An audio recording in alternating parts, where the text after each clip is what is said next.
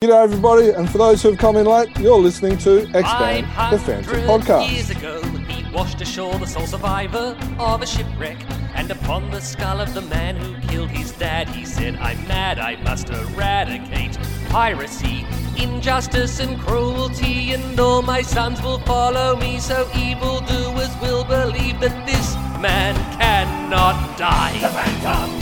The ghost who walked. The Phantom! Enemies beware, the Phantom's always there, but you won't find the Phantom. Hello, we are the Chronicle Chamber team, and this is Expand the Phantom Podcast. Our website is chroniclechamber.com, and you can contact us via our email, which is chroniclechamber@gmail.com. You can subscribe to this via YouTube or via our iTunes, or if you're an Android user, the various Android apps as well. This is episode 180, The Phantom and Colour. My name is Jermaine, and as you can see, we are joined by a couple of us. Dan, how are you? Good, Jermaine. Yes, happy to be sitting back on a Saturday night and talking about The Phantom, and I'm looking forward to learning some stuff today, I think. Yes, yeah. This is going to be a fun episode, I think. First of all, we must say that this could be a good episode for if you normally listen to us via the podcast or via audio only. This could be a good episode to watch us on YouTube, because there's going to be lots of props, lots of images are going to show up on the screen and stuff like that. So, so just be prepared for that. We will do our best to explain it for those audio listeners as well, but we'll see how we go. So as you can see on the screen, if you're on our YouTube, but if not, we have 4 people today. We don't have Stephen. Stephen has the man flu and he has to start work. So we need to let him get better so he can actually go to work, so he can keep everyone happy and keep food on the table. So shout out to Stephen. Hope you feel better soon, buddy. But we are going across continents today.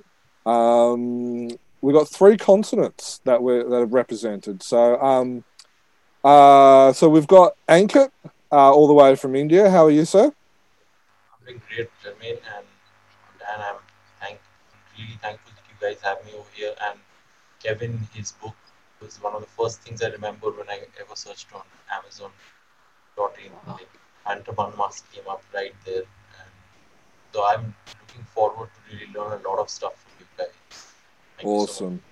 Awesome. Well, we'll get to talk to you a little bit later on. But Kevin, how are you? I'm very well, thanks, Jermaine. How are you? Very good. So this is the second podcast that you've been on. You came back. That's right. I'm a repeat offender now. That's it. It's official. And we were just saying before we were recording too, Kevin, the difference in the world and in the podcast. Because last time you were on, you were promoting your book, The Phantom Unmasked. We're talking to you about that. And at the time, it was a dodgy telephone line from across the other side of the world. It's pretty scratchy. And It was. It felt like a 1980s dial-up modem conference call. And now look at us. We're here in the future. That's it.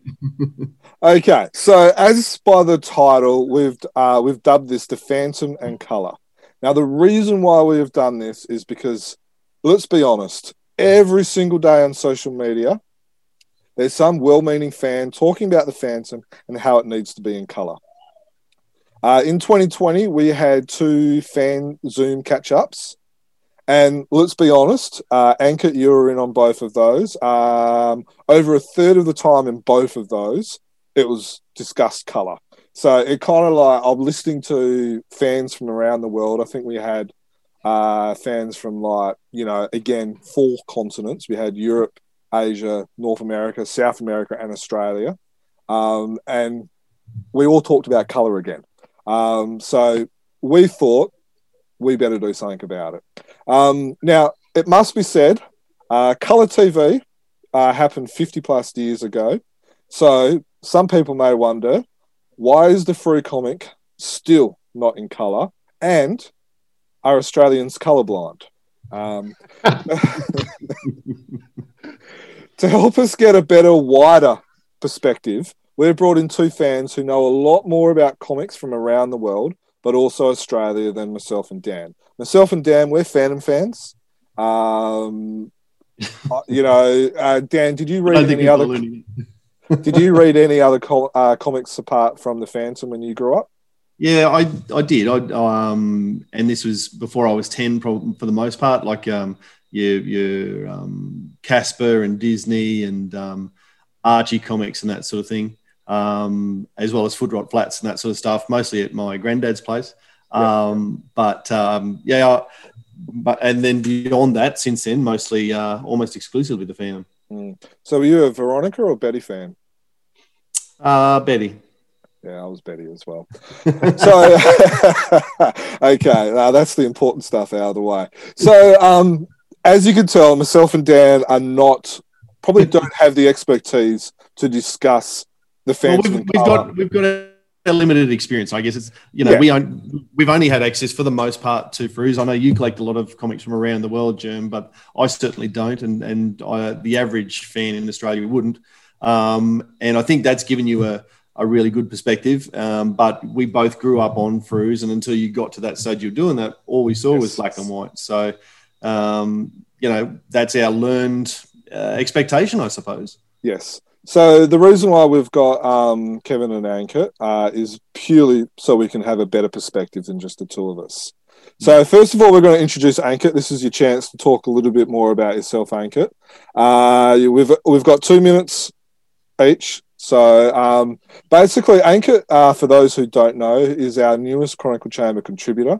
And he reviews the Regal comics, which we really appreciate, Ankit.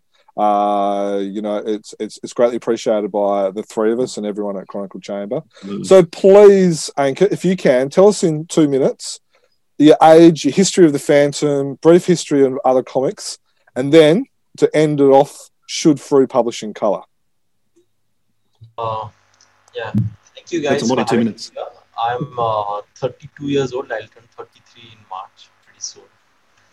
And my history with the Phantom is actually probably the first comic character that I read, which was not Indian, was the Phantom, and that was translated in Bengali in the strips in Anandabajar Putrika, which even now actually publishes the Phantom. So, and it was black and white, and I distinctly remember probably the first story I read was the Phantom Cowboy, because it was very distinct in my head that there were cowboy scenes and there was a kissing scene, I think, in it. So as a kid, that kind of stuck there, because you don't, back then in India you never saw people kiss on TV or anywhere. So so the Phantom was there, and then I'm not actually from the Indrajal era.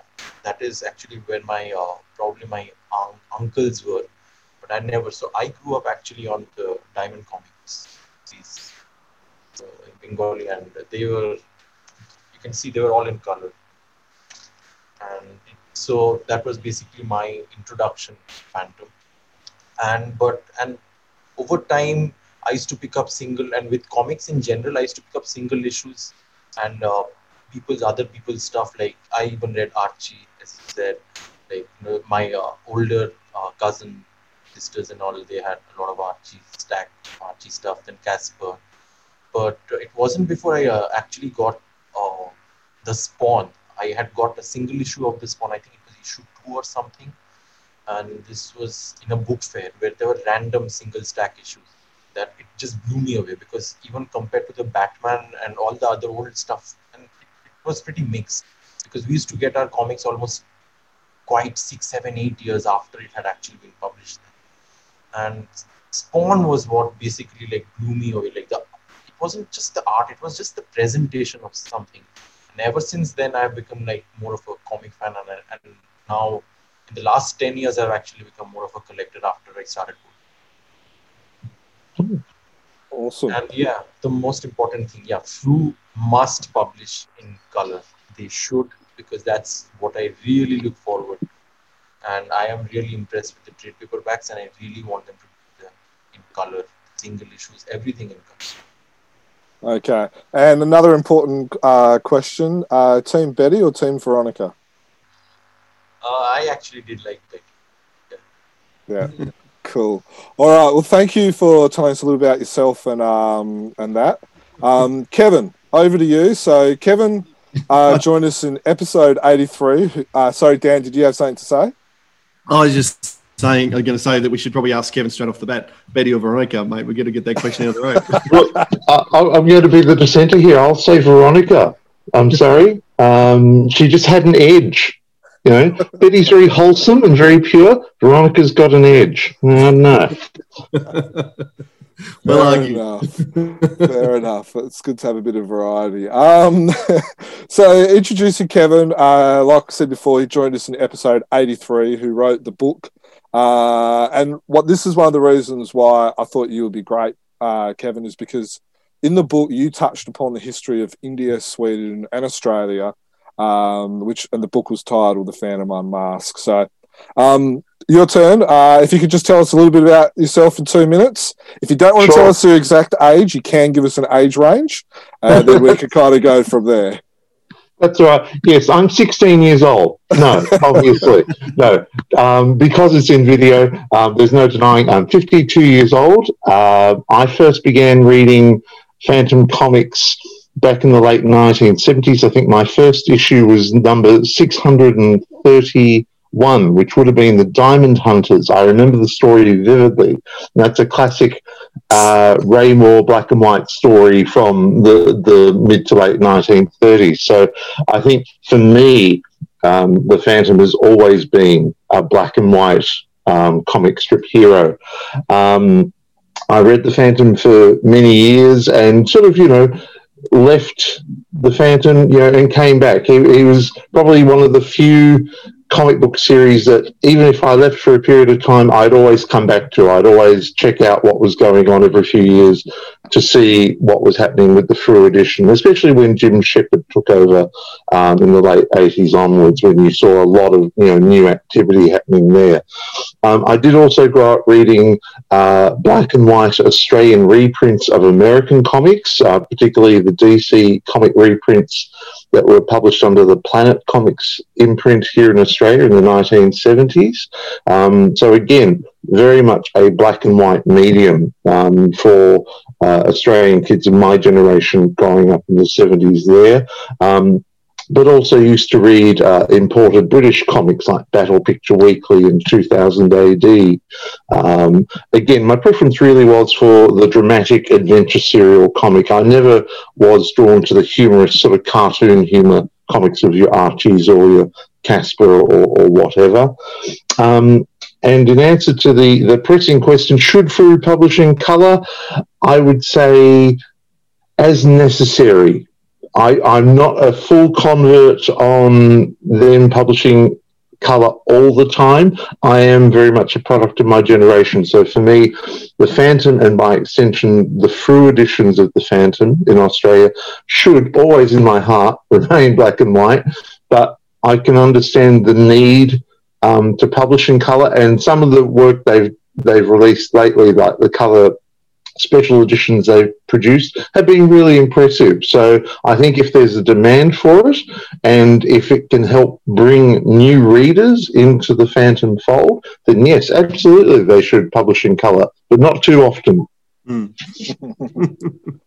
Fair enough. Well, I appreciate that, Kevin. And guys, I hope the listeners have learned a bit about you and stuff like that. So, Dan, we're going to start this off, and then we're going to go to the experts. So, Dan, where do you yourself stand regarding the Phantom and colour? And on top of that, Frew and colour. I think Kevin and I are going to probably agree on quite a lot of stuff tonight, and I think he's just outlined my point of view far more eloquently than I could. I was nodding along with everything you said there, Kevin, about, traditionally I do enjoy my Frew in black and white. It's what I've grown up on, but by the same token, there is a growing expectation that people get colour as well. And sometimes, and I enjoy a good colour story. I don't mind the American comics or anything like that. So it's not like I've got anything against colour. But I also have no problem at all with black and white. And I guess that might be a bit of a difference for some people who who just can't, who really want the colour because it's what they're used to. No worries. So you've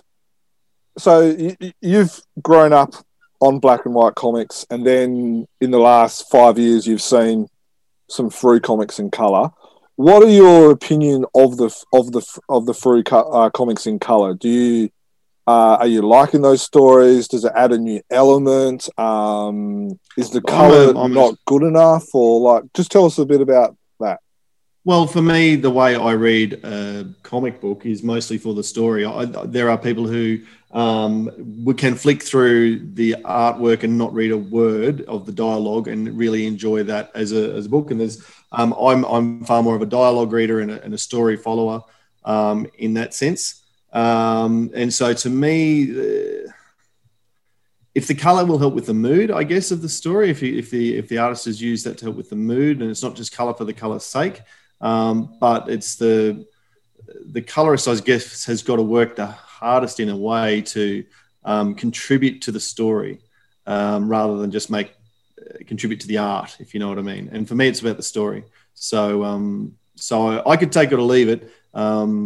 Is basically where I'm at. I like what Frew are doing at the moment in terms of publishing some colour from time to time, but I don't think I think they're getting the balance pretty much right. I know we were light on last year, which there was only one Frew edition used any colour in 2020, but we've already seen one in 2021. So I think that I think they're getting the balance a little about right. Maybe 4-6 colour issues per year might be about right for me, I think.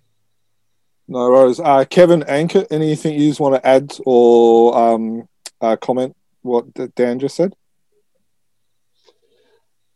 In terms of what I've seen of the colour that's coming out of Frew publications in Australia, probably the first one I saw was when they reissued the Ray Moore story, The Skyband, in a colorized format with the Billy Zane Phantom cover. And I thought that was actually really well done. I thought the color palette that they used was very muted, and I thought it complemented the artwork tremendously well, because Ray Moore's early work on the Phantom in the 1930s is very much a product of black and white comic strip illustration of that era. It's very shadowy. There's lots of dark tones. And I thought the colouring that they used in that example was really well done. I thought it added an extra dimension. The colours weren't too vibrant. They weren't too loud. They were almost muted. And I think that sort of palette worked really well. The few other examples I've seen of the colour Frew editions, and it's mainly been online, I don't have access to them here in America, have struck me as being really good. I think the recent Frew annual edition is a collection of the newspaper strips, a collection of 4 American daily newspaper strips printed in colour. I think that's a really an excellent idea. I think that's a really exciting development. I think the fact that in recent years over in Australia, a lot of the News Limited newspapers around the country have been running the Daily Phantom strip in colour, means that you have a whole generation of Australian readers who've grown up reading the Phantom comic strip in colour as well. And I think the colouring on the contemporary American strip is very good. I think it's very thoughtful colouring. I think it's very moody and atmospheric as the story requires it. It's not garish like if you ever see the comic strip supplement from an American Sunday newspaper, it's usually just this explosion of colour. But the Phantom, I think, is comparatively restrained, and especially when a lot of the action takes place at night or at dusk, I think the artist is really using colour very intelligently in a way that really complements the story. Yeah. And I think that's so important for me that the colorist has actually read the story and knows the character and understands that palette that suits. Yeah. It's not always perfect because Lee Falk was coloured as a darker person than what he was. But by the most of all, it is good. For me, one of the issues that I have is that if it has to be in color, the quality has to be good. Like I think it was the second or maybe the third Fruit issue that they ever did in color was it was the Moonstone story by Lou Manor, and the colors. And I remember we talked about this in the in our comic and news review. The colors were very dark and muddy in a sense, and maybe it's the paper, and we can talk about how color needs to be on better paper and all that. But you know, if it just looks like, you know, you're reading the comic and you got sunglasses on, I think it actually takes away from the comic than if you don't. Like I look at you know, so this is a Diamond comic here which I've got up. So this is Diamond comic number 87, and it's Little Baldy, which is a Sunday story. So it originally was done for color. These colors, like what Kevin was talking about before, they're very simple colors, but they match well. And I think with newspaper stories, and I'll be interested in hearing what you guys have to say, that kind of brings me to something else, is a lot of the older readers we've seen newspaper stories. We've got 10 issues of them, 20 issues, 30 issues of the same story. Is it time for Frew to maybe do like what they did with the Cyban and actually publish those and print those in color? And that will that be something new that maybe Frew could do?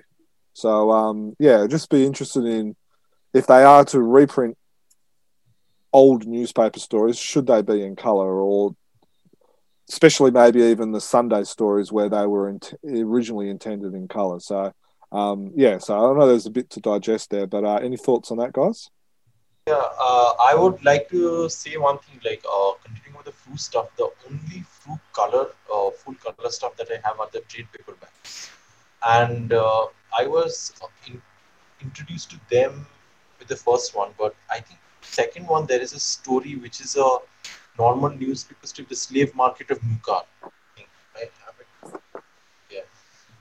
Yeah, same book, that one. Now, if you check out the thing that Kevin was talking about was how the art style, like how Ray Moore's art style was well complemented in doing the Skyban. Similarly, if you look the color palette used by, I think Mr. Evan Pedersen. Yes. It was also very muted because the most important thing a lot of people don't realize is it's not just the color. It's the main thing that you need is the inking. It's the inking that sets the tone for what kind of color, which is why when you talked about, you know, the full circle story, Lou Manna, the thing is, when you see, I don't know if I'm getting his name right, Lou Manna, right? Yep. Yes, so his general style of inks is very strong. So on top of that, when you do not put the right kind of, I won't say palette, more like the right kind of hues, it is going to make things look a little bit like as if you've put sunglasses on your eyes while reading them. Whereas when you see what Mr. Evan has done with this story itself, you will see that how well he's incorporated the inks into his each. It's a very simple color if you look at it. It's very simple. It doesn't have too many hues. It's not using lighting gradients and all to, you know. It is a product of its time. It's like a very well recolored version of the kind of stuff that Marvel and DC are putting out by their, you know, the old Silver Age omnibuses and everything. They are digitally recolored, and to be very honest, I am not a big fan of all the recolors, but some of them, whoever done like recently there was a Batman Tales of the Demon which came out, which somehow kept Neil Adams' original inks intact while doing a very nice version of, literally I would say, a facelift of the original colors. It's not the recolor, but when you buy the same thing on a trade paperback, of the Tales of the Demon, you will see that it's completely different. Colors are completely different. So that is one of the things. The fear of recoloring something is understanding the story and the base inks and the art that you have. Because not every artist, his sketchy style or somebody is very strong with the lines, colors are going to go completely different with it. And more importantly, back in the day, when something was produced for black and white, people kept that in their mind. Just like if you see Jeff Weigel, the way he did the art for Duncan Munro's story, you can understand Weigel, the way he does colors for the Sunday's Phantoms, is not the way he's doing the same art for the actual story, because he's already realized that Fu is going to put this in complete black and white. So his gradient work, his line work, and his inking, most importantly, is completely different. So that is why I think, but with the way Evan has done work here, I think Fu are in very good hands, because I think Evan also did the work for the Skyband story. Did he? Isn't he the colorist? Yes. So, and he's also a guy who really knows the Phantom lore very well. Yes. He's exactly the right guy for paints, I think, because he's also a very traditionalist. If you see, he likes traditional stories, he likes traditional folk. He's not very modern that way, but he's also a big advocate of color. So I think for a like him, if he does colors for Fu, I think Fu will do a fantastic job if they reprint every. Ivan makes Dan look like a postmodernist.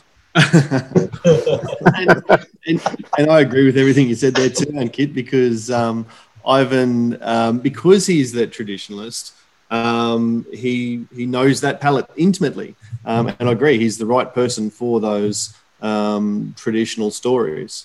By the same token, though, you wouldn't probably have him colouring a modern story. He wouldn't touch it anyway, so that'd be fine. Well, he did, in saying that, he did do the story in the Princess Sin story, and the Princess Sin trade paperback, which is about to come out, and also the I think he did the colours in the Triads Part 6 as well, I believe. Oh, so yeah, but in saying that, I think we will all agree that his colour palette choice for the daily stories is absolutely amazing. Like, he also did, for those who are on YouTube, you'll be able to see this. For those on the audio, I'm looking at the second trade paperback, which is The Man Who Cannot Die. That's the one that had the original newspaper stories and then the sequels.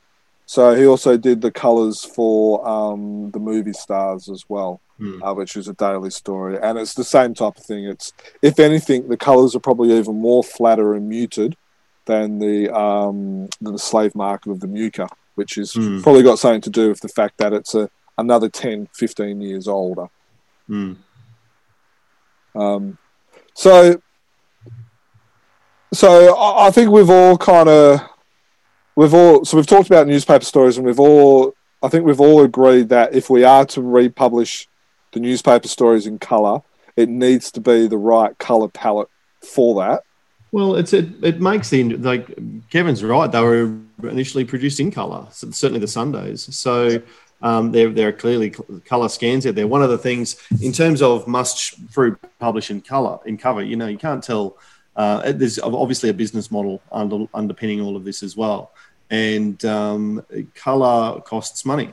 At least these Sundays are already coloured. You don't necessarily need to pay a colorist. Maybe a touch up or a facelift, or like what Ankit was saying, sounds good, but you might be able to keep the costs down. And this is where I suppose we should have had an artist or a colorist on to help us with this. But how long? What do you charge to colour a comic? What would you be prepared to pay someone to sit there and colour a 32-page story, a 22-page story? That's factored into the business costs.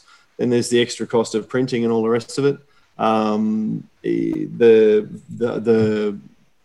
The colour, the Jason Paulus story, the most recent one from 2021, issue 1, from this year, was $5.50 cover price, and the regular fruits are $3.75.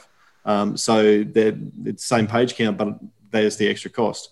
People are going to pay that? Are people going to be happy with the extra price? That's a factor that Frew have got to consider as well. Okay, so it's about a $2 difference.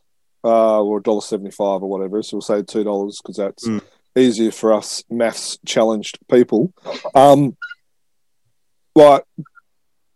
Did you see it as a problem, Dan, in paying an extra $2 for that story to be in colour? Well, I'm a subscriber, so I didn't notice the cost. But and I actually had to go back and look it up because it's not certainly something that I was surprised at when I got to the newsagent. So no, it is an answer question. If the through renewing my subscription suddenly went up by $150 or $200 or whatever the comparable would be, I'd certainly notice that, and I'd have to consider subscribing for that extra cost. So yeah, and I guess a lot of, and we've discussed this on the podcast before, a lot of Phantom fans. If you were to look at, sorry, not Phantom fans, if you were to look at through readers, and I'm not sure, Kevin, if you actually have pure numbers or something that you can actually help make my point or refute it, but sure. I would say that majority of through readers are of your generation, Kevin. Look, I think certainly when Jim Shepard took over as publisher and managing director of Frew in the late 80s and early 90s, one of the things he did at that time was to do a reader survey, because I think the previous owners of Frew, the founding owners, had a certain conception in their mind that their readers were basically, prepubescent to middle adolescent, 12 to 15-year-olds. And he actually discovered that the readership was much older. It was 30 and 40 years upwards were the regular readers. And that was where the real growth was. So it's very much in a sort of nostalgic fixture for a lot of, for readers, Australian readers at that time. But there was growth in the sort of readers in the 20-year-old, in the 20s age bracket as well. I don't know if that's changed or if that's remained constant over time. I don't know since, pardon me, since Glenn Ford and Renee White took over the company in 2016, I don't know if you've seen a change in that demographic. I certainly have no insight on that, but I think that's the beauty of the Frew edition of the Phantom. And I don't know, Ankit, if you sense this is also true of the Phantom in India as well, that it's probably one of the few comics that I think speaks to a cross-generational audience. Because it's been around so long, it will speak to older readers who remember it from their childhood some decades past. And it will also speak to newer, younger readers, such as yourself, who have a very different experience of reading the Phantom. Like your first exposure to the Phantom is going to be very different to, say, what your aunts and uncles' exposure was to the Phantom. What you said, I think, was really good when you called them the Indrajal generation, whereas you're the Diamond Comics generation as well. And I think that same experience applies in Australia and in Sweden. And that's, I think, one of the really unique aspects of the Phantom is that it has managed to retain such a loyal readership, which literally spans generations. I don't think there are very many comic book characters being published in the world today for so long that can make that same claim. So in following up that, do you think that's, while I see it as a blessing, do you also think it could be a curse in the sense that Frew have to cater for such a large, wide market where, for instance, your generation, no offense, Kevin, grew up on the black and white and liked the black and white, where if you're, and this is purely stereotype, so I'm sorry if you fall outside, anyone of our listeners fall outside of the stereotypes, but if you're, say, a 10 to a 30-year-old, you'll probably prefer colour, and then if you're in between, you'll probably could kind of live with either, as long as it's a good story and stuff like that. So is that a bit of a problem for Frew in the sense that they have to cater for all of those? I think it's been a perennial challenge for Fru because they've been conscious of the fact they have such a diverse, multi-generational audience. But I remember it's what Jim Shepherd said to me once in an interview. He said, you know, he said Fru has such an eclectic menu of stories to offer its readers, and it seems to please the vast majority of readers. And I think that's the beauty of it, because the strip dates back to 1936, it has such a rich archive of material. Fru has such a rich archive of material they can draw on, not just from America, but also from Sweden and Italy as well. And plus, even now, you know, we have a small growing body of Australian drawn stories as well, too. So I think, and also the fact that it's published on such a frequent basis every 2 weeks, I think gives them a chance. They probably have a better chance of being all things to all readers, of being able to cater to all those diverse reader tastes over the course of a publishing year than, say, Marvel or DC, who tend to release, 4 or 6 part miniseries in full color, and that's it. I think the Fru's publishing model lends itself to that diversity of output because it has such a diverse readership, and I think they're probably better placed than most other publishers to cater to that, such a divergent audience. You'll be pleased to know, Kevin, that the data backs you up, because we've just done a best of 2020 survey through the website, and there was something like 80 separate stories published across all of the Fru issues, and there was only 4 from memory that didn't get any votes in people's top 5 stories for the year. So they're hitting a lot of marks. Someone or a few people out there are enjoying every single story. So they're diversifying really well, I think, in that regard. Yeah, and I likewise think with the covers. Yeah, I think No, lately. Likewise with the covers and the issues. Sorry, the votes were spread. Sorry. No. I think you're absolutely right. I think they are hitting the mark. When I was recently in Australia for a period of a few months in the second half of last year, I actually got a chance to reacquaint myself with the Fru edition of the Phantom, and just seeing, the change in cover design and cover artwork, and just seeing the types of story they were publishing. I think, they've taken what the kind of model that Jim Shepherd was establishing in the 80s, they've really amplified that to such a way that I hope that this is reflected in the sales of the comic, that they are hitting all those marks, that the majority of the stories are appealing to a vast majority of readers. Yeah. Anchor, anything you want to add, buddy? The thing I realize is with Fru is it's still predominantly an Australian market. Fru is not really catering to the international customers as such. Right now, with the pandemic and all, I realized last year, the comic book market hasn't actually closed down, but it actually opened up much more. Because people are sitting at home.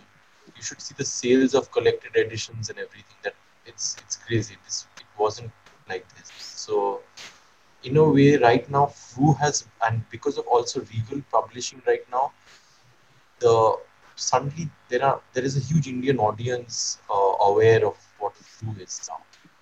Now there is a huge issue. Like I'll tell you, I am part of like some comic WhatsApp group which are like which we basically buy and trade and stuff from each other. So Regal had recently made the announcement that they are going to bring some Fru issues, and they had like it basically got shared into the group by someone. And most of the guys over there were like, "What? So expensive, black and white." Like that was their first reaction. Initially, they were very thrilled. Like they had no idea about Fru. So like they're seeing new covers, new stories, new Phantom. Like it's like completely a new world for them. But when they see the prices, they're like, okay. And then when they see the price and then black and white associated with it, they just can't make sense of it. because they are, and even like we in India, I'll tell you more importantly, like after I said after Spawn I changed, but there was a period in the early 2000s when not early, I say mid 2000s, when there was a company from India, they called themselves Gotham Comics. They got the license to print almost like any Dark Horse, and they were printing Batman, Superman, all of them first, like in larger. Then for the business model, they made it smaller, and those were like the actual like foreign comics issues that was became widely available to the public, and that is probably what my generation and the slightly next few generations of mine got acquainted with. And the sad part is the Phantom got complete at that period of time, was going through like a publishing like a zero. There was nothing happening on the Phantom front. It was much later again when Eurokids and Egmont India tried to bring it out, but the damage I would say was done because the Phantom was still like 20 years behind to what was being put out. Even with Gotham doing, and Gotham was really cheap. It was like 20 rupees, which is less than I think 50 cents for you guys. Something. So it was like it was cheap. It was color. It was all the things that people had heard about, and Wikipedia wasn't available. Nothing was available. So these things, so people were actually looking forward to know and get to know. And Phantom at that point of time was still relegated to the newspaper strip, and because Diamond was not publishing anything. And when you were, and also if you see, the Phantom Man stories modernized themselves with time. Whereas in India, we kept on publishing the daily and the Sundays from Sai Barry era. So it was a very, or even Olesen and Williams probably, but it was very limited. So after a point of time, if you keep reprinting the same stories, people are going to get tired. They already know what's up. And so that way, what happened was that market got very insulated. So we were used to color comics. We were used to cheap comics, more importantly. So when Fru is now trying to open up to the world and people are interested, it's the expensive price, but black and white. People also have a certain idea of value addition. When you think my comic is in color, they think, okay, it's worth the price. But when you're paying that kind of money and then you're thinking it's black and white, it's lazy to them. It's a wrong idea. These guys won't hesitate to buy the Batman black and white trade paperbacks. Because to them, that is a different value addition, because that was meant to be black and white, and it has such a huge cast of super creators who are like big names in the industry. So all in all, Fru's black and white is very good for Australia. I have realized that because of looking at the demography and everything of what it caters to. But for the international market, Fru is, and Fru should look at the international market now at the world. It is not really very lucrative for the international market. It is only for people who are very hardcore into the Phantom and want to keep this and also want to read in English, because there is a lot of draw for Team Phantom in stories. But because it's Swedish, even though it is color, people won't be able to read it. So Fru's, it has that market where they can do the all-color Team Phantom translations, and that is actually a market they should look forward. Sorry, you go, Dan. I was just going to say, you make a really good point there, Ankit, about the exchange rate as much as anything. Like, I think when Australians or anyone looks to buy Indian comics or anything from India, it's the postage price is the killer, but the actual purchase price, is unbelievably cheap to us. So I guess the production costs of what color comics can be produced in India for much cheaper than what the black and white comic is being produced for in Australia. If we were going to get color comics from Fru, on a regular basis, we're probably looking at doubling the price realistically, because you've alluded to it, Germ, the paper quality. If they were going to be doing color all the time, they'd want to be printing on paper that is up to the task. So I don't think it'd be long before we'd see ourselves paying, that $7 to $8 mark for the fortnightly comic. And I think that's starting to get beyond the fortnightly purchase ability. How much are you buying the Regal comics from the Fru websites again? There's a good markup on that. On the Fru website. Yeah. They're $20 each, I think. Yeah, about 15, Because 20 if bucks. Eagle could sell those direct to you at that price, they won't be even worried right now about, if they can keep publishing the Phantom. Because right now with the pandemic and everything, and our Indian market works a little different. Like, we don't have LCSs and all. We get everything from our local newspaper shop and everything.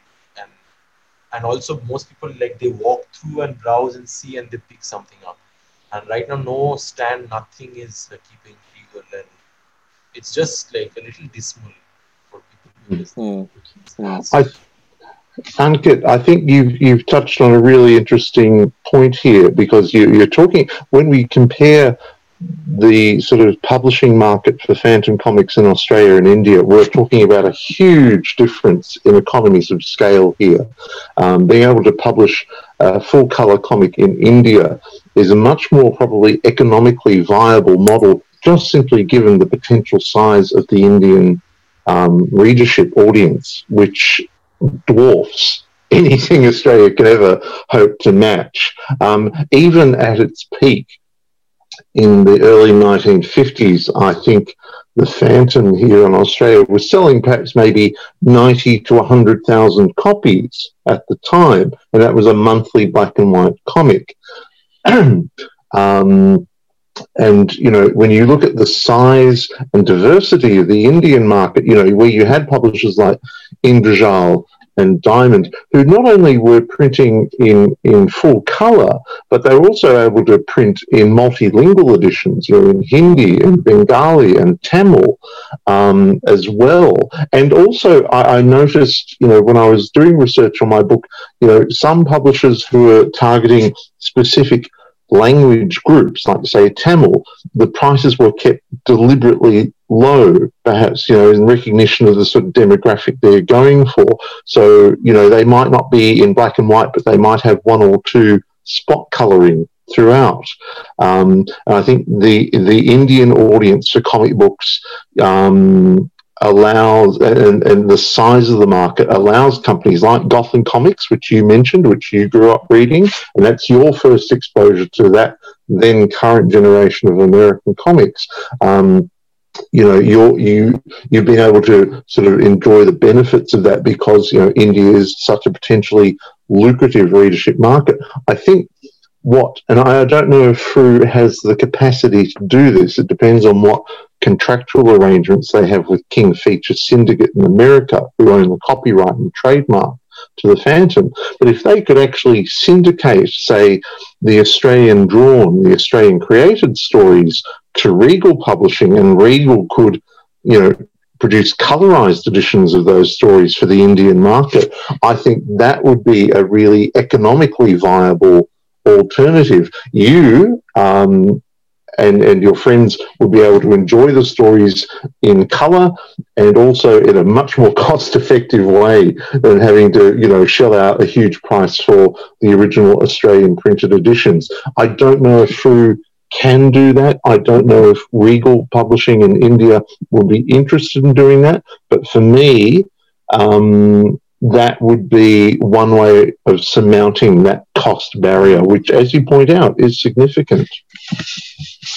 Yeah, I had actually had this idea in my head that what if Frew could do their fortnightly black and whites as much as they want, but whenever they did color and had a special collaboration, when they were doing trade paperbacks or something, they could, share the actual print files with Regal or something, and have Regal actually print the whole thing in India, because I think the cost would turn out to be the same. Just think about it. You are actually paying a huge upcharge compared to the comics, because it's just 200 rupees for us. But the quality of paper over there is as good, maybe better than your trade paperback. Yeah. I think it's a really interesting strategy, Ankit. You could get Frew if they wanted to contract with an Indian printer, and I guess this would probably be easier in a COVID-free world. I don't know how practical it is right now, but if they were to contract, say, the a colour end-of-year special to be printed in India, and the Indian printer could almost literally produce an Indian market edition, which has a different cover, perhaps, or they could do it. They could sort of splice and dice it and repackage it in a different way for the domestic Indian market, plus also provide the colour edition for the Australian market. Again, logistically, I don't know if that's practical, but yeah, I think depending on what FRU is allowed to do legally, I think there is an opportunity for them to syndicate their Australian drawn stories to, say, India, to Sweden, via Egmont, and to have them syndicated throughout the sort of Scandinavian market as well. I'd love to see that. So that, just in the same way that Australian readers of the FRU edition are being exposed to all these different varieties of phantom stories, published over many decades from many countries, I think it'd be really great for FRU to showcase some of their Australian drawn stories to the international market as well. And the model that you're suggesting here, I think on paper, just talking about it, sounds really good. It sounds really practical, and I'd love to see it. I just don't know if it's legally possible for FRU to do that. We really need Glenn Ford here to answer all these questions for us. There has been two stories that have FRU created stories. One by Duncan Munro, which was the Hero Complex story, and Jungle Love, which is in this story as well, by Shane Foley and Pitty Anderson. Just trying to find it in here. So this story here, for those who are on YouTube. So those two stories have actually appeared in a Phantom Men comic and a Phantom Met comic. So great. The precedence is there. I guess the beauty about that concept is there's no costs of sending a big pile of comics which can get damaged, lost, dog-eared to India. It's literally a WeTransfer zip file, which is, can be done. And to be honest, the way I see it is if FRU send Phantom Men or Team Phantom Men 5 stories, they then send 5 stories back, which then means their readers get an extra 5 stories, and then FRU and then Team Phantom Men don't have to publish an extra 5, or don't have to pay for an extra 5 stories. They only got to, the costs are lower because it's cheaper to publish a story that's already published than it is to get a writer and an artist to do it. So, Ankit, one question I do want to ask you is, we know, well, it's obvious in talking to you and in talking to a lot of other Indian fans, whether it's on social media or wherever, that colour is important to you Indians. I understand why it's important, but I'm sure there's some listeners out there where they don't understand the importance to colour in your culture. So could you just explain a little bit about why colour is so important to the Indian culture? Color is important. In a cultural standpoint of view, if you notice, best example is Bollywood. If you just look at Bollywood, it's always we are attracted. It's just like part of something. It's organically part of us. We like the loud, light things, and so that is like maybe an Indian stereotype thing, but there is a little there is always something underlying to these nuances. And when it comes to comics, what happened is black and white comics definitely existed, but when single monochrome comics started coming, like I grew up on one of them, that was like a special page. Like when there was a children's magazine that we used to read, and it had comics like Batul the Great, which is a Bengali strip. So we know those first 2 pages would always be in color, but they weren't like really in color. There was an orange. There were different tints of orange in it. That's it. But that was like a special thing. So we always felt it. And for Indians, or you notice another thing. It's another stereotype. I apologize. You'll love to bargain, like get more out of the money or something like that. So the moment when you have a whole black and white magazine and then like 2 pages in color, like that. For $9, I'm still getting those 2 pages. that is the kind of thing. And over time, with books and everything, presentation has become very important. And more importantly, if you look at it in terms of comic consumption, right now, trying to get any American comic, which is the predominant thing, thanks to the Marvel movies and everything, it is always an up challenge. And let me tell you, comic collecting or like reading all of this is a very, very privileged person's lifestyle here. India is a very poor country in general, and comics is like a really huge privilege for a very small fraction of the population. I am part of that. You can afford to buy these things. You can afford to spend that kind of money every month to get these trade paperbacks and everything. That's what. So you must also think of the general readers who just read, consume. They are not the people who also carefully put everything up in their shelves. But to them, that little bit of color puts that value addition. Even if they're going to discard that magazine, it's going to go off and be sold off as scrap someday. But the fact that you're getting it at that price, so price matters, and with price, color matters. So if you're going to give them a black and white comic or something right now, they'll be like, okay, my newspaper is only black and white, and newspaper is cheap. Black and white is actually equated with cheap, if you understand what I'm saying. That is actually a cultural thing, I would say. That it is always price to quality. It is never objectively. Even if you give somebody black and white with glossy paper, really well inked and everything, it is still black and white. It's considered bland. And that is the biggest hurdle, things will have in the Indian market if you're trying to push it completely on black and white. Because small time, very few, that there are people who do buy fruit. I know that for a fact. And they are like a minuscule amount, even in the comics fraternity. Everybody, whoever, nowadays who are hooked onto comics, they will obviously buy color. And those who are hooked onto collecting more than just reading, they still have this because they are still in touch with what is more expensive, what is more lucrative, what is like a rare issue and all of that. So to them, that doesn't matter. So those little demographies are like mini little, very small, tiny specks in the big thing. But in the big picture, color for Indians are always important because more than a cultural thing, it is more of a value addition thing. Yeah, it's very much that question of getting value for money, and I think you're absolutely right there, Ankit. I think for Indian readers who've grown up reading The Phantom, ever since The Phantom was first published in, I think, Illustrated Weekly of India magazine, it was sort of like the big photographic, sort of like India's equivalent of Life and Time magazine.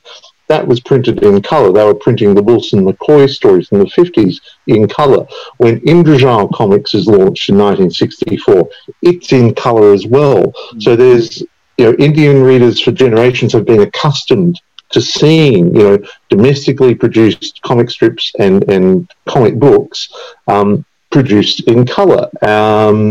So, I think you touched on a really interesting point there when you talk about the perception of value for Indian readers. They will value even a black and white comic that has tints of colour, throughout. They will value that more than, say, something purely printed in black and white. You had a similar kind of schism in Australia between, say, casual comic book readers who grew up reading black and white Australian printed editions of Superman, Batman, etc., throughout the 1950s, 60s, and 70s, and the sort of, what you refer to as the kind of small core, almost minority audience of, serious comic book collectors. Here in Australia, those serious comic book collectors would go to specialty comic shops and start buying the imported American comics, which were sold at a higher cover price, because the perception was they were better value because they were in colour, and also because they were the genuine article. They were the American comics printed in colour as they were originally intended, whereas they looked down on the cheaper black and white Australian edition. So I think that perception of value tied to whether something is in black and white or in colour, that was very much evident in Australian comics culture particularly in the 70s and 80s, as more and more imported American comics are becoming available to Australian readers too. So, no, it's an excellent point. It is. So, Kevin, just following on what you just said then about in the 70s and 80s, with the colour being perceived as a higher value, could that be the same as with the Frew comic now, where black and white can kind of be seen as a cheaper throwaway comic in a sense? So could the Frew comic be perceived as a higher value comic to the Australian market if it was in colour, whether it was every issue or every second or every third or whatever issue? I think so. I think, the way Frew have been publishing colour editions of the Phantom, they very much framed it as a kind of special edition, like it's a special occasion. It's like, the colorized version of the Skyband to tie in with Billy Zane's appearance at local comic conventions back in 2019. Or if it's the, end of year annual edition, like what they've just done for the 2021 annual edition, with the reprints of the 4 American strips. I think the fact that they seem to be reserving colour editions for what they would call their sort of landmark or special editions, which would sell at a higher retail price, I think that's possibly one way that they're trying to make the higher cost of a colour edition comic palatable, by saying, look, it's special. It's not just like the average fortnightly issue, which is $3.75 and it's in black and white. Look at this. It's got square bound binding, it's got glossy paper, it's in full colour. So they're trying to perhaps make this more of an occasion, a publishing occasion. And I think perhaps that is a way that Frew can continue to incorporate colour into their publishing schedule without perhaps alienating their sort of core rusted-on readership who, perhaps have a preference for black and white, but also they don't want to price themselves beyond the reach of an average reader as well. And I think at $3.75 an issue is still a very affordable reading experience compared to other forms of print media that you can choose from in Australia as well. Yeah. So I think they have to be mindful of that. That's where part of this conversation, I guess, we were talking in the lead up about, or Jermaine and I were certainly, about the fact that Frew have just produced 2 colour editions consecutively. And one of them, yes, was the last issue of last year, which was their Christmas special with the 3 newspaper stories presented in colour. The next one is, it'll be interesting to see how it goes, because it's not as a special, it's just the fortnightly edition, if you want to say just. That's issue 1883, The Poor People's Plague, which is the Jason Paulus one I was referring to earlier. It will be interesting to see if a lot of people jump on that on the back of, perhaps getting the Christmas special as that once a year gift, or, an uncle found it in his Christmas stocking or whatever. Yeah. And then backs it up and then goes, oh, the fortnightlies are in colour too now, and, it re-engages with the comic. So if this is something that, and I guess I mentioned before about the artists themselves, we know that Jason Paulus would prefer to colour his work, and probably does it. I don't know how much more he would charge for the colour version as opposed to the black and white version. Again, the money talks, and he's obviously affordable, but I guess doing his own stuff too might help and keep the costs down. So I guess it depends a little bit on how the artist is prepared to present it to Frew, and what it's going to cost them too. Yeah. It depends on how he's being commissioned. Like if he's been commissioned to explicitly produce a colour story, that cost would presumably be built into whatever page rate he's being paid. So they're not paying additional labour costs to have someone come in and colorise Jason Paulus's black and white line artwork. The fact that he is talented enough to do that, he's a double threat in that regard. I think, makes it cost effective to use an artist like Jason Paulus to do that. We'll wait and see. But I think it's as you say, it's really interesting that they've got a regular fortnightly issue in colour coming hot on the heels of the end of year Christmas special. what will the audience reaction be? I hope it's good. I think Jason Paulus's work really, he's one of those few artists who can do black and white really well, because that's, some of his earliest stuff from the 80s and 90s was printed in black and white. So he's got a good grasp of how black and white artwork works, but also, he's sufficiently, talented an artist to understand how to draw work that is intended for colour reproduction, colour printing as well. Well, that's some good points. So, Kevin, we've touched a little bit upon India and how India have always had colour with their comics. I was wondering if you can spend a couple of minutes talking to us a bit about Sweden, because for those who don't know, the Egmont comics, up until the early 90s, I believe it was, 92, 94, I believe it was, printed all of their stuff in black and white. And then they did the big switch and switched to colour. Now, myself and Dan were actually talking to this week, actually. We were talking to a creator who grew up in that era and grew up with the switch. And it's fair to say the original colours, I've got a story here. So this is Phantom Met, actually, 1992, number 18. And you can see, for those who are on YouTube, for those on audio, you'll just have to listen to my words. But you can see that the colour is not that good. Like there's one instance here where you probably won't be able to see that on YouTube, but the blue of the cow is actually outside the line. It looks like my daughter has coloured it, to be fair. So there was that. It's a lot better now. I think they've got a different colourist who I think it's like a company organisation that colours it now. And I've got examples here where they've even coloured old stories that were originally published in black and white, and then they've recoloured it. And the quality is very, very good. But in your research for the book, did you talk to anyone about the colour swap and what the reactions were or anything like that? Sorry? I did come across a few Swedish readers who took part in my online readers survey about the Phantom and about particularly Phantom in Sweden.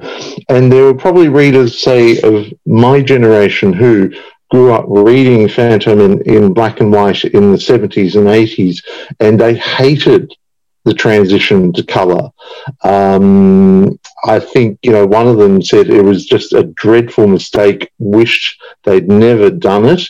But again, I think this is a generational thing. You made reference to speaking to a Swedish creator who's grown up with the colour editions of Phantom in the 90s. That's what they're accustomed to. But I think for a certain generation of Swedish readers, that was a period of adjustment, not necessarily a welcome innovation. My understanding was that when Phantom Men reverted back to colour in the early 90s, a lot of that colouring was actually outsourced to Malaysia. It wasn't actually done in Sweden, so that might explain the disparities in quality. That was eventually, I think, brought back in-house to Egmont and to local colorists, artists, whatever, whoever is responsible for doing that. But it's also important to remember that when Phantom Men first began publishing in Sweden in 1950 as a monthly magazine, it was printed in full colour. And it was only ceased being in colour around about 1955. I don't know what the reason was behind that. It might have been a cost reason. And then reverted to colour from 1955 reverted to black and white from 1955 up until the early 1990s. So in some respects, Swedish Phantom Men readers from the mid-50s to the early 90s were in the same position as Australian readers of the Fru Phantom edition. The Phantom Men was a black and white comic. And when you have Swedish creators who are producing new Fantomen stories exclusively for the Swedish and, by extension, Scandinavian market. They are produced for black and white reproduction. You've got artists like Jamie Valve, who's the sort of leading Fantomen artist of that era, the 70s. He's very much schooled in that tradition of black and white cartoon art.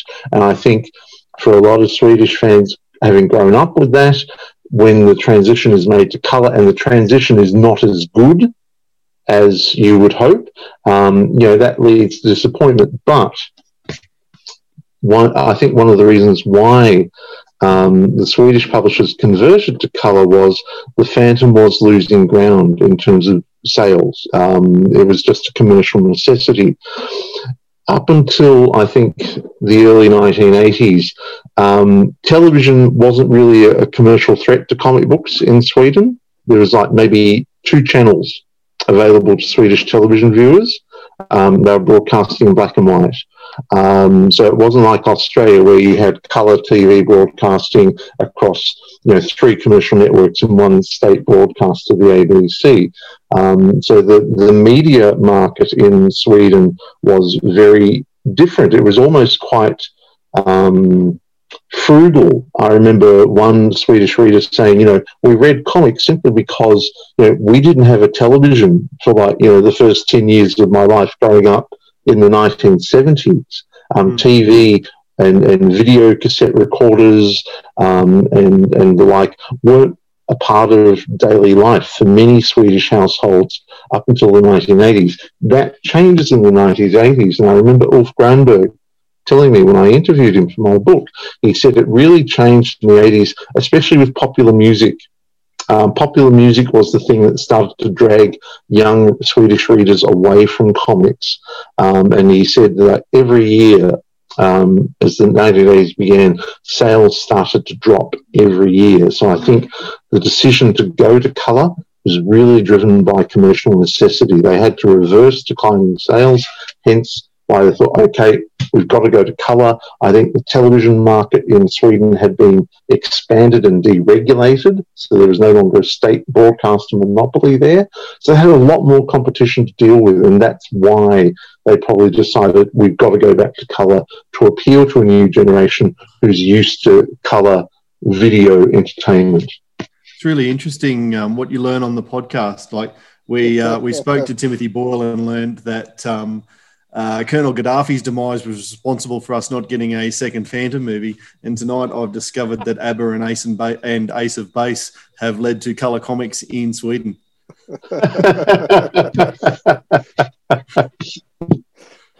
There you go. So, very good, Dan. So I've got a comic here, what you were just talking about. This is Phantom Men numbers 6 to 7 of 2018. I'm showing up a couple of panels for YouTube viewers. This is a George Best story that was originally created in black and white, and then this is the colour. And to be honest, the colour of this is really, really good. Like George Best is an artist who his work, like Jamie Val, works brilliant in black and white. He created those stories for black and white, and he's, probably for a lot of readers, he's like a top 10. They're like top 10 artists and stuff like that. And so the way they've created these panels in colour has to be, what do you call it? Congratulated for, I guess, for the quality that they did there. So Kevin, I know you probably know the Swedish market better than all of us with your study and all that.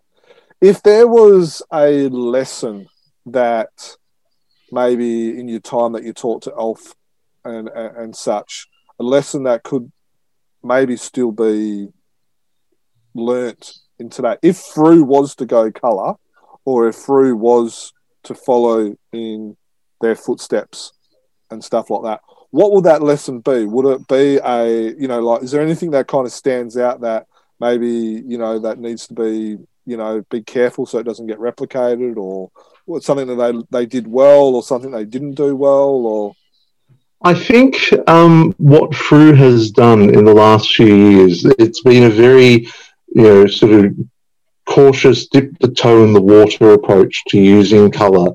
They want to test the market and see, is there sufficient audience demand to warrant publishing in colour? And that has to be reflected in the sales. The fact that they have continued to publish intermittently, regular issues and special issues, and even trade paperbacks, I think is really interesting. Trade paperback editions in colour suggests that there is a demand for it, that it is commercially viable for them to do so. And I think the fact that they've used, material that has either that was already produced for colour reproduction, like the recent collection of the US daily strips, which are always printed in colour now. And I think also, I think that's good. And I think, like the example you showed of the George Best story that's being colorized for the Swedish market, I think the way that they did the colorized version of the Sky Band as well reflects that kind of intelligent, thoughtful approach to coloring. I think they've managed to avoid perhaps the initial mistake that Fantomen made in Sweden in the early 90s, when the color was not of good quality. And I don't know, perhaps it even compared poorly to imported colour comics that were available to Swedish readers, or whether there were, Swedish language editions of, DC and Marvel comics, and, Swedish readers compare the two and go, oh, the Swedish Fantomen in colour doesn't look nearly as good as these colour American comics. So I think the Frew has been fortunate. They've avoided that initial misstep, which I have to point out, Sweden's Fantomen series, quickly overcame. I think they realised that, they didn't want to alienate their loyal readers, but they also need to attract new readers. And I think that was a lesson learned very quickly. And I think, their approach to colour, has been really interesting. And also you can see that even in the trends towards using different style of cover art, moving away from the full painted covers of the Rolf Goes, covers from the 80s and 90s, when Mikhail Sol takes over as editor in, the 2010s, we start to see covers which look much more like contemporary American superhero comics, like black and white line artwork, colorized, digitally colored, not full color painting illustrations. So I think they've been very cognizant of trends, international trends in comic publishing, and they've been doing their very best to sort of acknowledge where readers' tastes are going. Yeah, and I don't think that there'd be I look around the room that I'm in, and most of my fandom stuff is behind me, stacked in, so it looks like I've got heaps. But I don't have any black and white stuff hanging up on the wall unless it's original art sort of thing, and I don't have much of that. So the vast majority of what surrounds me in my fandom room is colourful, and I do enjoy looking at the fandom images in colour, the covers, the posters, that sort of stuff.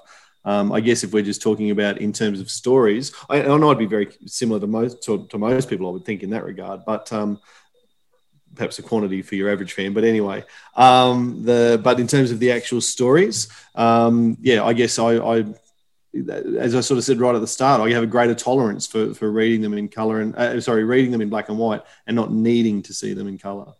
Yeah.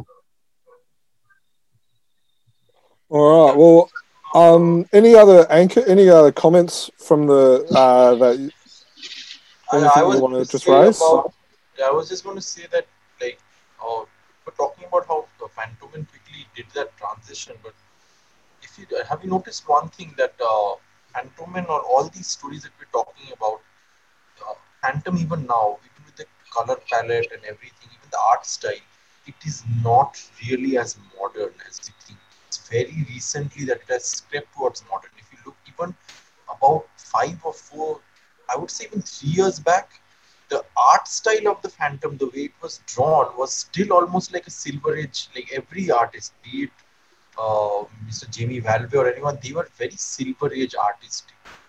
Paul Mason is one of the ones, I would say, who has really put a very unique spin and a newer age style.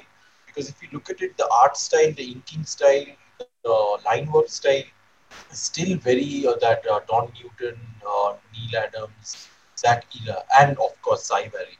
It's almost like everybody, whenever they want to put a straight picture of the Phantom, they look at Cy Berry panel and then they try to recreate it.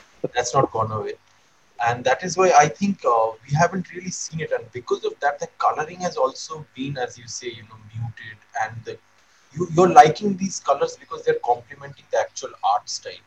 These colors will never work if you say commission someone like a Jason Fabok to do a Phantom story, because with Brad Anderson is like the only guy, or even Jim Lee. If Jim Lee does a Phantom story, this kind of color will never fit into that context, because the whole inking style, the whole illumination, and the post color style that they put, as well as the more importantly, I would like to point out the paper quality.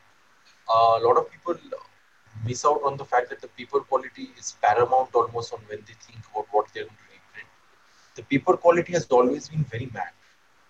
It is, whereas most of the stuff, the trade paperbacks, actually recently it went back to matte. I think that's more because of the pandemic and the price issue. But it has always been glossy, and that is the way they have always painted, considering that there will be a huge lift in the hues and the brightness level and contrast level. So unless we actually start seeing modern art styles, but like guys like Jason and all are doing it. If you see the way they are doing colors, you can understand they are probably doing digital art itself on an iPad and putting that first layer into the color. So we haven't yet seen modern coloring in Phantom. The closest we've come is how Moonstone have produced those books. And it's still kind of, it's very difficult, I have realized, to get out of Cy Berry's aura for most artists. And the closest I have seen is how Sal Belluto's stuff has been colored on Hormiz's own Death in the Forbidden City, because I really like Sal's work. For those who are seeing this, I really like Sal's work because he is like the right balance, and because he's a veteran itself. Another artist I would like to point out is Eduardo Barreto. I don't know if you remember the Sundays that he Yes. If you look at, they were bringing that, he was bringing in that that modern style slowly. It is very unfortunate he passed away, and those were like the slight highlights I was seeing, where the colors were really coming to form, and then again it went backwards. And that's what has happened, because again Tom Smith's colors on the Sundays by Paul Ryan. Paul Ryan, again a veteran of the comics industry, he was a little bit of Cy Berry is always going to be in there because how he catered to the market, but he was doing it in a very modern manner. And the Sundays especially, because those are the ones which are being reprinted by Regal. I think they're a very good example if you look at how the Sundays colors just changed between Graham Nolan and Paul Ryan. They were like, it was like a tectonic shift if you look at it. The standard flat colors of the Phantom and everything were there, but when Tom Smith starts coloring the Sundays, you start seeing hues, you start seeing gradients, you start seeing line work, the colors irrespective of the line work. There was no line tracing done to give a gradient map for where the color is going to be. So that was, I would say, the first thing. And also if you notice how the hues were different between a night scene and a morning scene. These are modern coloring aspects. The Phantom has never had it, whether it is in the Phantom or even in the Fru stuff.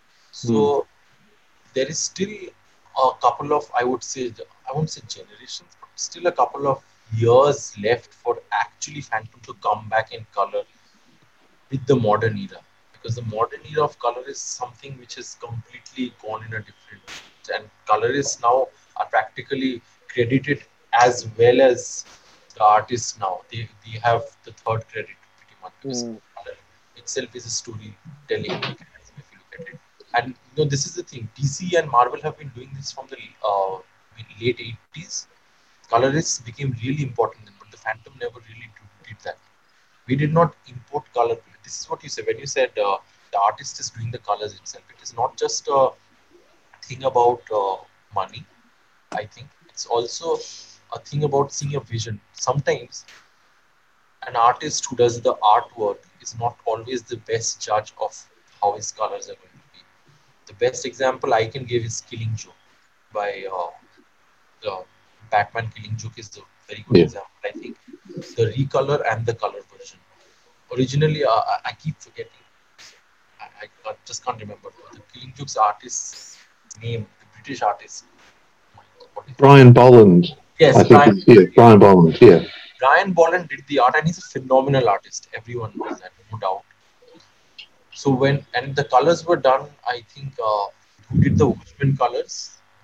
I keep forgetting. I just need to check. I'm sorry. It's while you're checking that, I'll just quickly jump in. It's a very good point about the colors, like, because I've seen Tom Smith's work and I've seen, like, he was a very good colorist. He was actually well known for his coloring work as well. So it's an interesting point you make. So John Higgins was the colorist, and he did colors for Watchmen.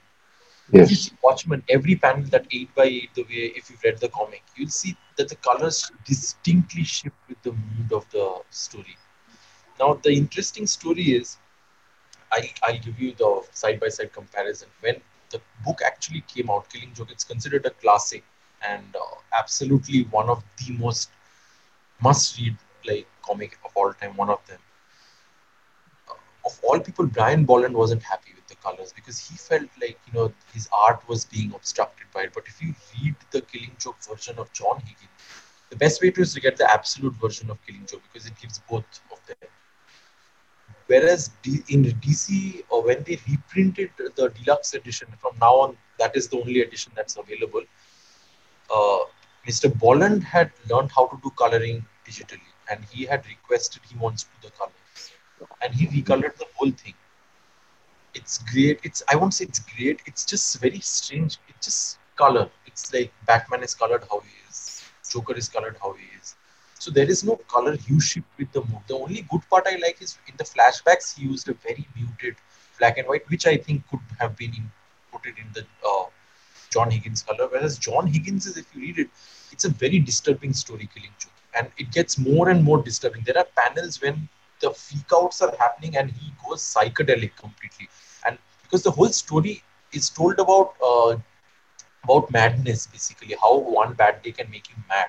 So there is a sequence with spoilers, I'm sorry, that Jim Gordon is being put in a carousel and made to go through all the horrors of seeing his daughter shot and the thing. And so what the colorist does is he takes the art of Brian Bolland, which is very pure, very well done, very strong line work, and he just puts colors on it as it's like a TV distorting. So the artwork definitely gets distorted, but for a reader, when he's seeing it, that unease, that feel that he's getting, he really understands what is happening. Similarly, in a Phantom story, I think I read that there was one story, I think, not Witches of Brandburg, there was one where this lady, I can't remember, it was a pretty scary looking story, the lady was drawn like a rubber, she was eating chicken, I think it was some vampire story or a werewolf story. It was a Phantom story, I can't remember the exact name. I think I know the one you're talking about. It was like a story about Red Riding Hood or something like that. Yeah. The Red Riding Hood, the origin of the Red Riding Hood kind of story, and that story, especially because of the inking, the drama was there. It wasn't just the art. A lot of people say, whose art was it? It was Hans Lindell, I believe it was. Yeah, from memory, it was actually the story that when we did the top 10 villain story, that Mikkel actually raised as one of the bad girl or the bad person there was actually one of his favourites. I think it was the Wolfman of Montargus, which was published in Phantom Man 11, 1992. Now that the drama that I'm talking about, that was established in Phantom via inking. Cy Barry does it brilliantly, especially in that. What was the town? I think Bullettstown. Oh, Bullettstown, yep. Yeah, so you can see the drama is being built up. But if you look at the way the colors were handled by Phantom and even Shrew and everyone, that level of storytelling by color still hasn't come in. Tom Smith is there. Yeah. Red so was there. I just want to So what I'm hearing, and correct me if I'm wrong, but you're saying the difference between a good colorist and an average colorist is that it adds another layer of storytelling. You've got the story, the words, you've got the line art, but then with the color, it can actually add a third level, I guess, for lack of a better word, of storytelling to the story. And you're wondering whether at this stage the Phantom is missing out on that. So a lot of the color that we do get maybe doesn't have that third level of color. Is that kind of what you're saying, Ankit? Yeah, I am saying that because exactly that I'm saying that the third storyteller, that the colorist is, who will set the mood and the way everything goes, is that is what Phantom is missing. And it can be there because if you commission to a person who's a colorist, not just a artist like a penciler or an inker, like even if you realize this, like even in American comics, there is a separate penciler, there's a separate inker, and there's a separate colorist. Whereas if you see most of the Phantom stuff, the artist does the whole bulk of the job. So I necessarily don't think that the one who's doing the pencils is the best judge for how the story would further with the colors. So that is what I'm saying. The Phantom is still missing out that third layer. And that is why I was saying that we are still kind of 10 years behind the actual industry standard for comics in general. Phantom has become very insular, if you get what I'm trying to say. So that is what, behind the comics, we are still kind of behind as a Phantom. And if you need to reach the base of Marvel and DC and those guys, we need to put a little bit more diversity in the artwork and production. I think, Ankit, you've raised a really interesting point here, how colour, the added dimension of colour, can really enhance readers' perception of a story. And I think, when you look at the colour palette used on Watchmen, it's used in, the colours are very vibrant and they're almost psychedelic, and they're quite flat, but they're used in such a way they really accentuate the sort of psychological drama, the atmosphere and the suspense of the story. And I think when you talk about adding that kind of missing dimension to the Phantom, because the Phantom is such a spectral, ghostly figure, I mean, that's what his name is. He's a ghost. He's the Phantom. He's the ghost who walks. There is perhaps a greater scope for that kind of more dramatic use of colour than perhaps what we've seen. And when you're talking about, current day Phantom stories being kind of 10 years behind the artistic curve of modern comics, I think what's really interesting is how Frew commissioned Paul Mason to do that Kid Phantom story. I think that's a real breakaway effort by Frew to get someone, a younger artist, who's perhaps more attuned to that current style. It's almost cartoony. That's quite deliberate because the story is pitched towards a younger audience. But I also think the way he used colour in that series, I think, is much more in the spirit of what you think the Phantom should be, that it adds that extra layer of drama, of suspense. It becomes a separate factor in the storytelling as well. And I think that was a really interesting experiment that Frew did with the Paul Mason stories, and props to them for trying to break out of that Cy Barry mould, and come up with an artist and a storyline designed to appeal to younger readers, to bring them into the fold there. I think, that's something that we started to see under Mikael Sol's editorship of Phantom in Sweden over the last decade, because he's of that generation. He grew up, his experience of comics growing up in Sweden is very different to that of his predecessors. And I think he was far more willing to experiment with that. And the fact that he was bringing in more outside, external Phantom stories like King's Watch, from America, into the Phantom in Swedish edition, I think is indicative of that. I think the fact that, you've got an artist like Jason Paulos in Australia has a very distinctive style, quite unlike, say, the sort of classic Cy Barry or Cy Barry influenced style of, say, Georges Best, who is certainly one of my favourite European Phantom artists as well. I think his stuff's beautiful. But I think Jason Paulos is an example of where Frew's willing to experiment with an artist whose work kind of breaks out from that mould there. It's not perhaps as overtly cartoony or Bigfoot cartoon style as Paul Mason, but it's very different to what I think a lot of Australian readers are accustomed to. I'm really hoping that, that local audiences in Australia are responsive to Jason Paulos' take on the character. I think he's an enormously talented artist. I think he does great work, and I've really enjoyed many of the stories. I haven't seen all the ones he's done, but what I've seen, I've really enjoyed so far. So perhaps we're starting to see that kind of trend now, that Frew is willing to take those risks, to do that kind of experiment, the sort of thing that you think the Phantom should be doing. So yeah, fingers crossed. Yeah, just to speak, I guess, to Ankit's point about the extra layer or the third storyteller that the colorist can be. I've dug up some postcards that I got, unofficial Phantom products, but a Canadian fan and colour enthusiast, Guy Poisson, a friend of the podcast, he put together, and he is a traditionalist, but he loves recolouring old postcards. So I'll just hold that one up for you to see as an example of how, even on the old Wilson McCoy image, he's got, this is a Mr. Walker and Devil, and the way that he's coloured fog through the picture. There's another one here of Bill Legante's, the Phantom in the Skull Cave, and again the colour of the fire is quite vibrant. And even Ray Moore, quite an old, obviously, and classic. Oh, wow. But beautiful sunset behind the Phantom standing up on the skull there, and that really the mood of that particular scene. So I guess if we were to see that sort of level of colour for an entire book, I mean, that would just be mind-blowing, wouldn't it?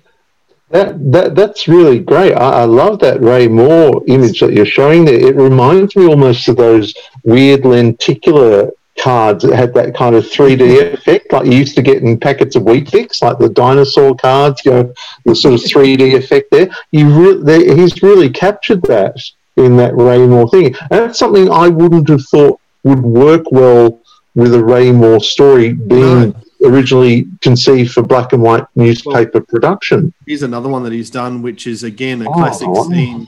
Sala being left in the desert and watching the camels go away. What the colorist has added is the night sky and the stars, and it adds to the sense of loneliness in that particular picture. So a good colorist, a really high quality colorist, can make a big difference. Yeah, that's astonishing. I would not have thought that kind of sophisticated color palette would work on what, I would call a very basic, straightforward, illustrative style like Ray Moore's was. But that really pops. That's just astonishing to look at. Yeah. Hell, I'd pay $20 for that. I'll give you guys details, mate. Yeah. Hopefully I'll have some spares for you. Just wanted to, while we're talking about colour and a style, and then also talking about Mikel Sol, there was a story that was created called Blood Rain. Now, this has been published in Frew as well as Phantom Man. So it was published in Phantom Man in issue 24, 2018. I am just going to share my screen and just kind of give you a bit of a look at that. So just bear with me while I do that. If you're audio only, we're just going to flick through this story. So can you guys see this? So this is kind of like adding where you are talking about. So this is a story. So it's actually, what I might do is I might kind of go to that. So it's very normal in the sense that, this is Sal Velluto. It's very normal style. But then what happens is you're having Blood Rain, which is red rain in a sense. And so what they've actually done is, hang on, sorry, it's not really working. Let me try this again. So they've actually, here we go. So in some parts of the story, when the red rain comes down, the color of the comic is red. Yes. So I think that's a Phantom example of where the colorist has probably added to the story. And then when this was published in the Free comic, and Dan, we talked about this when we reviewed it. I don't think the black and white version of this did it justice when you're looking at this, because you couldn't tell that, you knew that the rain was red, but it didn't have that impact. No, you're right. And for a story like that, which hinged on the color of the rain, it's in the title. It certainly was much more effective in color, as you're showing us here. But again, it speaks to does color actually add to the story? And I think in this case it does. Yeah, for sure. Absolutely, yeah. I mean, look at that panel. That's great. The color becomes a character in the story. It really does, and it's really accentuated when it flicks back to the present day, which is in the full color, the sort of normal color scheme, and then I presume the red rain sequence is told as a flashback. And it's just drenched in this blood red palette. I mean, that's really striking.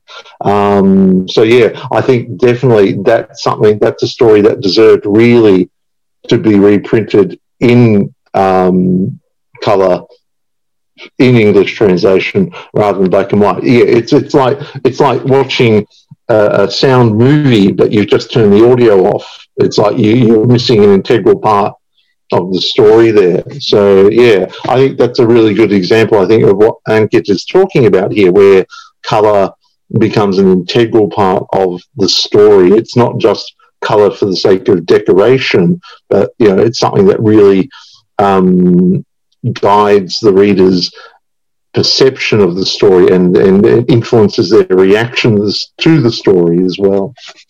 I think maybe, and one thing Frew would be conscious of, it's a book that you mentioned earlier, Jermaine.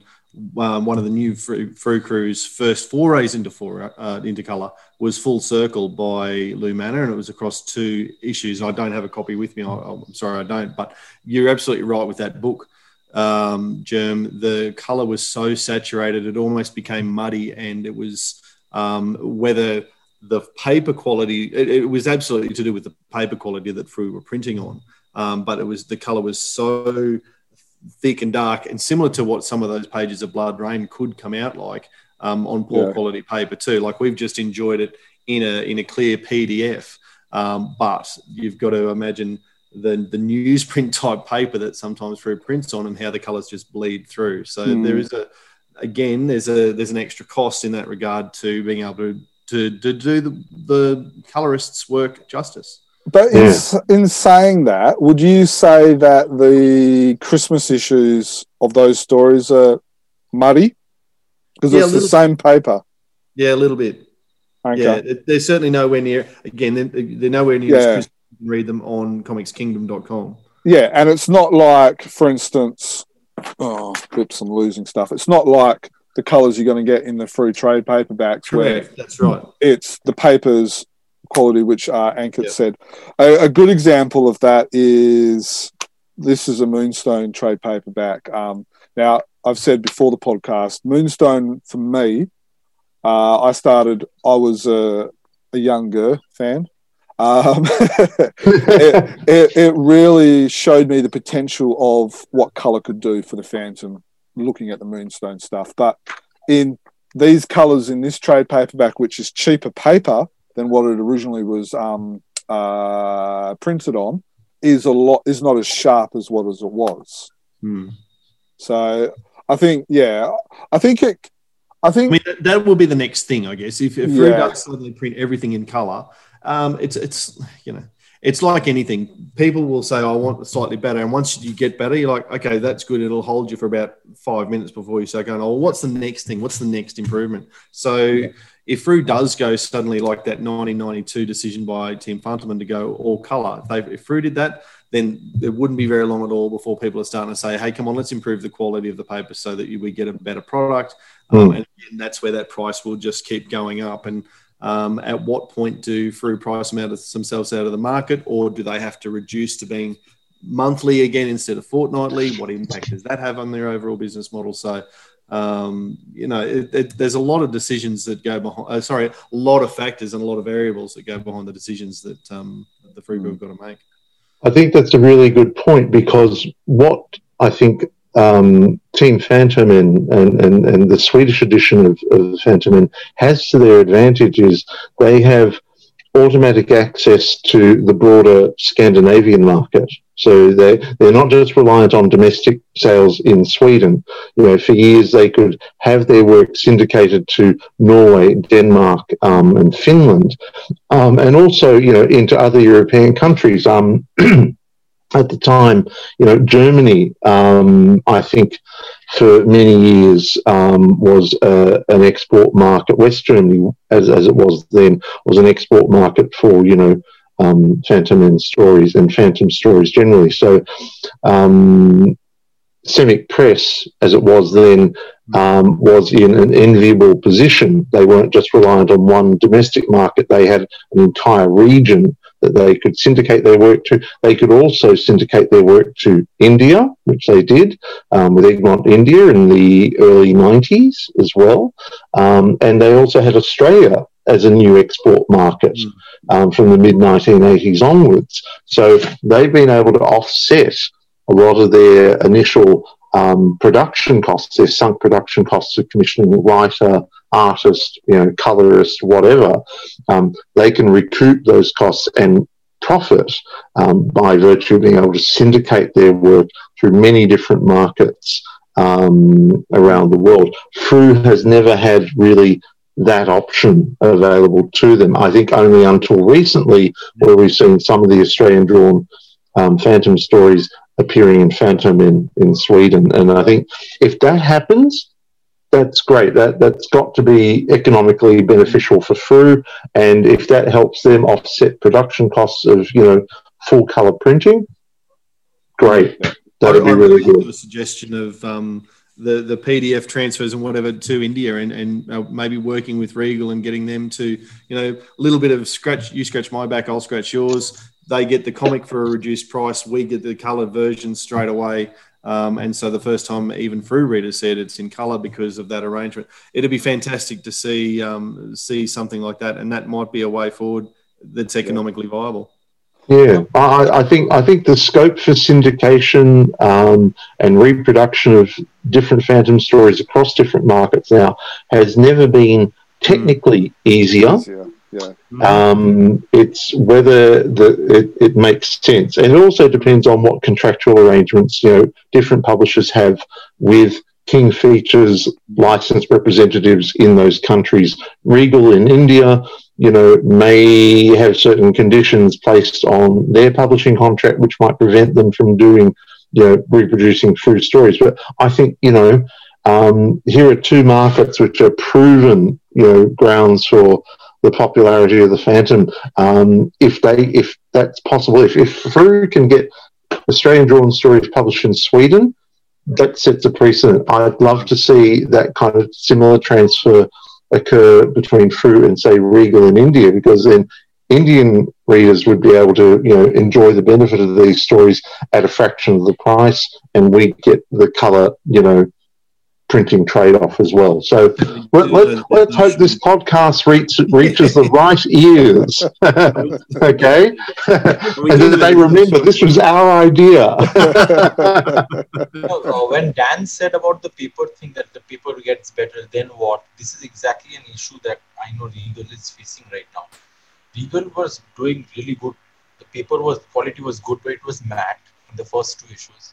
In the 3 and 4, they increased the GSM on the matte. It was still very good, but then they made this Christmas special of 5 and 6, and they went to gloss with 90 GSM, and that has kind of become like a point of no return now for them, because it was so big and so well received that they cannot go back. But unfortunately, this situation is such that there has been like almost a 30% upcharge on that exact paper thing.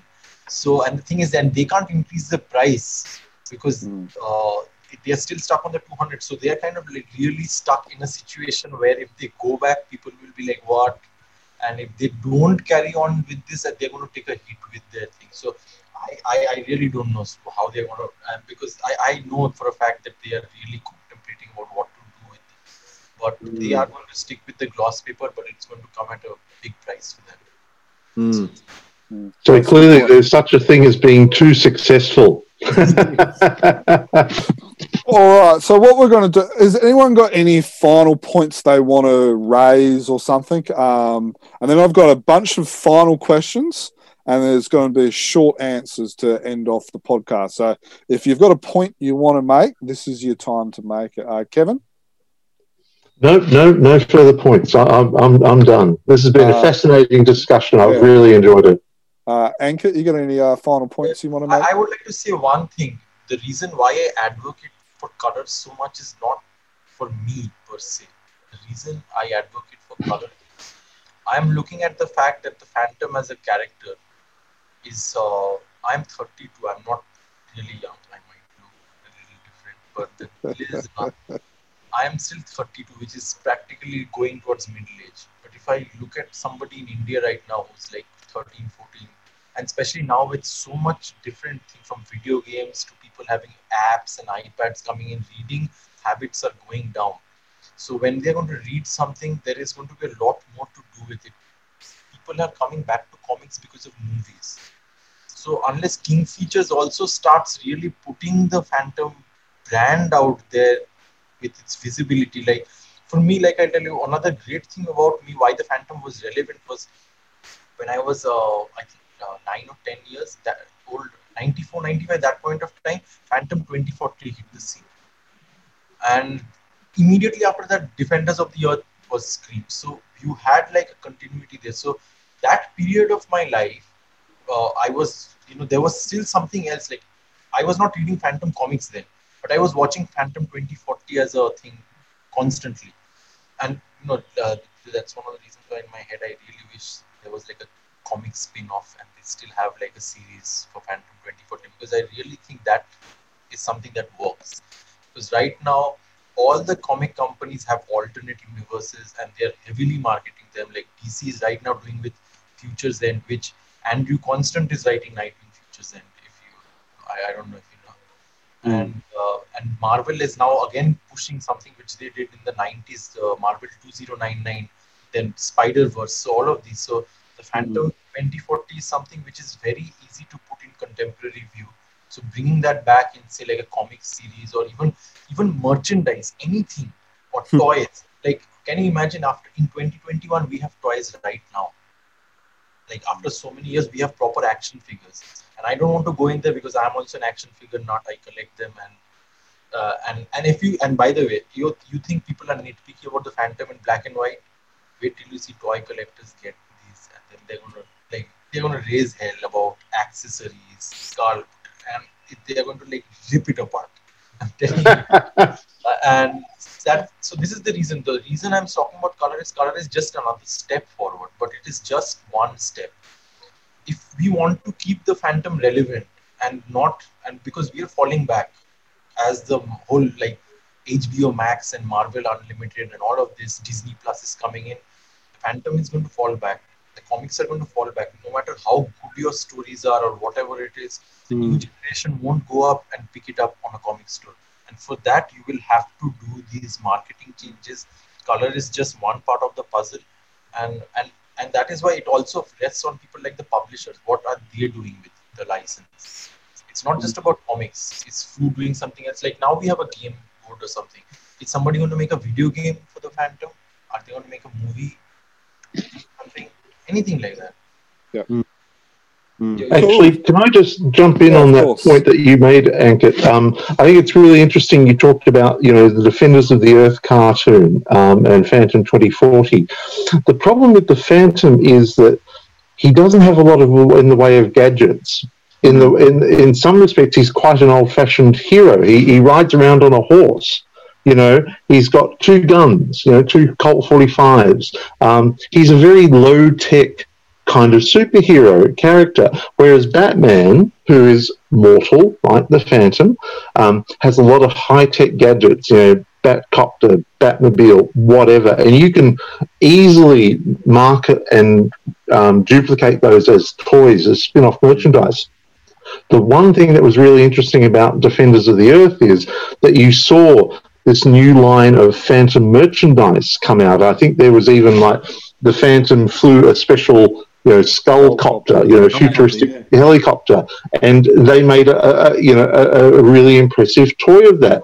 We don't see. You're quite right. We don't see enough of that kind of, not just the prestige collectors market figurines or action figures, catering for the sort of high-end collector, but for, kids, going into a department store or a toy store, who see, all these Batman and Superman action figures. Where's the equivalent of the Phantom? And I think this is something that King Feature Syndicate has struggled to do for decades with the Phantom. They have never been able to find the right licensees who can develop the kind of merchandise, the sort of mass market merchandise, which keeps the Phantom in the public eye to the same extent that, Batman toys have kept Batman in the public eye since the 1960s TV series with Adam West. Every time there's a new Phantom film Batman film franchise, there's like a tsunami of Batman toys,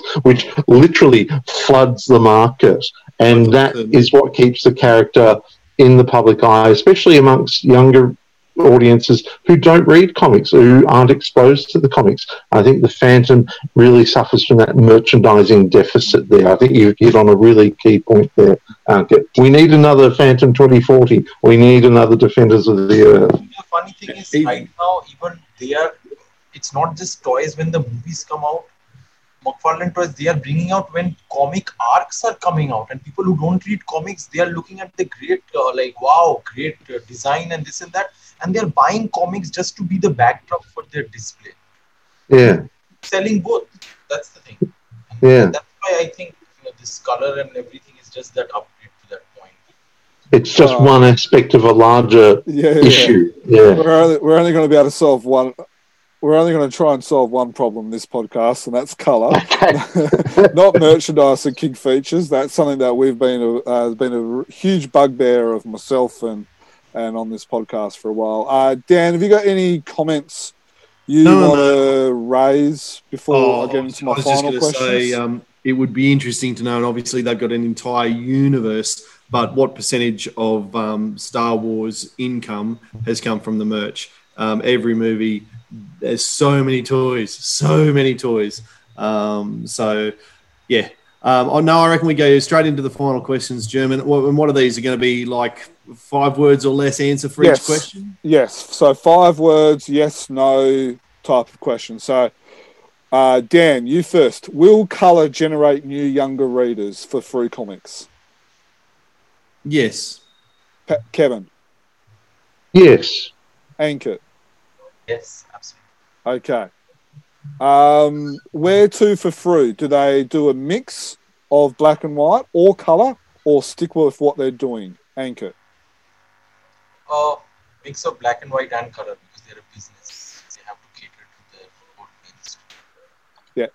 Okay. And then also on follow-up, what's the ratio? Like a third of colour to 2/3 black and white? So I would say get rid of things like the Phantom's World and annuals and all of that.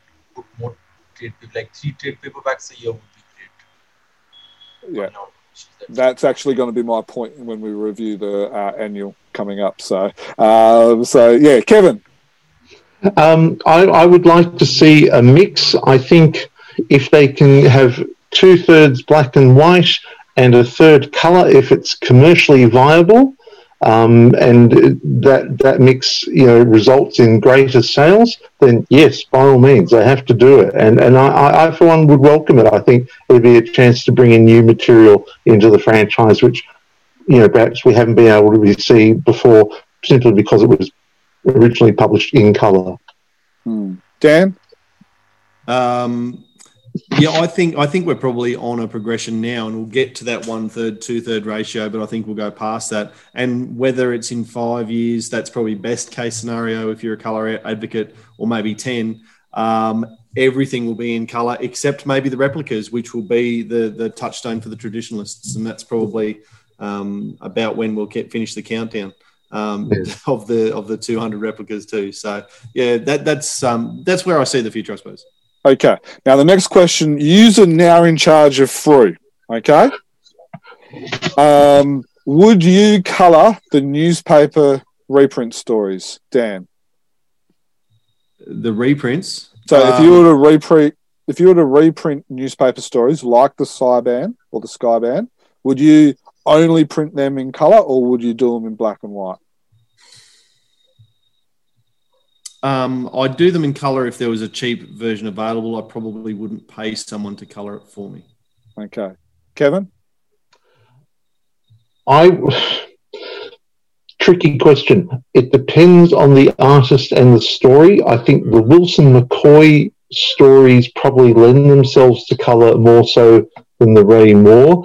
Wilson McCoy had a simpler, bolder style, a much more open line style. So even the dailies that he drew in black and white, I think would lend themselves to colour better than the Ray Moore stories. Likewise with Cy Barry, even though his daily black and white episodes, are incredibly strong, I think his style is sufficiently open and crisp that it lends itself to colouring in a way that the Ray Moore stories simply can't. Having said that, those cards that you showed us earlier from your Canadian friend, the sort of bootleg Phantom cards, they're impressive, but I don't know if that's sustainable to do for reprinting an entire Ray Moore story. So I'm more open to the idea of colorizing older newspaper strips than I was, say, 5 or 10 years ago. Okay. Anchor? Personally, I would look at it this way. The way I would not do anything from the eras of McCoy and them, that they are out. Only from the Barry era, colored, and I would not put them as daily thing. I would put them in trade paperbacks, almost like specials for Cy Barry, like selected stories which have like a common theme between them. In that way, you get all the daily stuff out very fast, and also you get readers to get like a complete story saga which is loosely based on each other with consistent art and consistent look. And Cy Barry was so ahead of his own time, I would say, that even now the way he does layouts and the way he does all the panels, it can easily move like a modern comic and everything. And I think that would be a good lucrative thing, because you can market that not just to the Australian readers, you can market that internationally anywhere, because it becomes like a solid story. The dailies are that. Okay, cool. All right. Last question. What's your answer to that, Jim? Sorry? What's your answer to that? I haven't been thinking about my own questions. I've been trying to keep this podcast on track. I think colour will generate new younger readers, but like what Ankit said, I think it can't just be that's not just the sole question, the sole answer.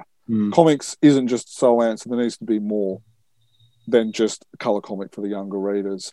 With Frew, I think, in my opinion, if I was in charge of Frew and I had the colour black and white conundrum, I would, now this is just what I would do, I would get rid of the annual and I would do an extra trade paperback, because I think the annual is a little bit old-fashioned, and I love the idea, the concept of the annual, but just reprinting stories in black and white with a new cover, which is something that a lot of readers have already seen.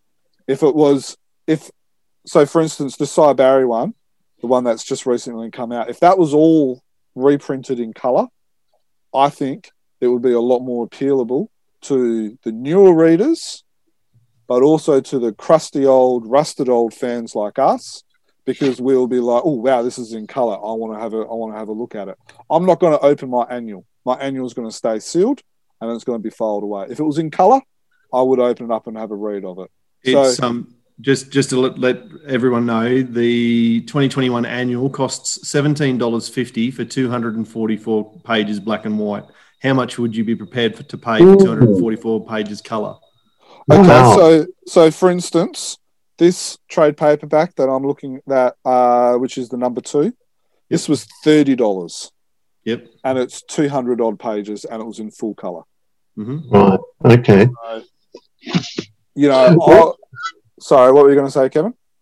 No, this is really interesting what Fru's doing, moving into the sort of trade paperback market. If you go back and look at the history of how Fantomen comics were published in Sweden back in the 70s, they were splicing and dicing them in all sorts of different formats. You had the fortnightly magazine, but there were also paperback book collections. There were special edition series just devoted to the Cy Barry stories, reprinted in colour. So they're obviously trying to package, putting old wine into new bottles, as it were. And I think, if the example had been the Cy Barry annual that's just come out in Australia being done in colour, that would have been a really interesting example of that. I think if Fru, I don't know if their trade paperbacks were sold just in newsagents or whether they were trying to hit the bookstore market as well and libraries. I think if they want to expand their retail presence, like in terms of the number of sales channels they want to go to, then I think publishing more book-style publications, even if they wanted to go to back in the mid-80s, what Budget Books did. They had those 2 collections of Cy Barry stories there, and they actually came up really well. You had complete stories, the reproduction was good, the stories were unedited, uncensored, and they actually, cast what the Fru product was back then in a fairly poor light, because you got this nice colour cardstock paperback book landscape format, which really lent itself to showing off the Cy Barry stories. And people go, oh, wow, this is actually quite special. This is pretty good. I think if Fru wants to continue experimenting with these different kinds of publishing formats to see which one works in which different market, I think that's only a good thing. And I think the fact that they're going for glossy trade paperbacks as well as, your fortnightly black and white magazine, I think that's a really positive development. I hope they continue to succeed and experiment with that approach. Well, ironically, one of the stories I distinctly remember reading in the Budget Books was The Mysterious Ambassador. And that's the first story in the 2021 annual special. So there you go. I agree. I'd say the Budget Books print quality and size, because of the format, is probably a better way to tell the story. Yeah, absolutely. It's tailor-made to reproduce the daily strip artwork in a really good size, so you really get to savor Cy Barry's artwork, and in a crisp reproduction. And it's not a deluxe format; it's just increased just by a fraction the sort of production level. You don't have to commit to a glossy, full color, all singing, all dancing trade paperback to repackage older stories in a new and compelling way. So I think if they continue to do that and it proves successful for them, more power to Fru for doing so.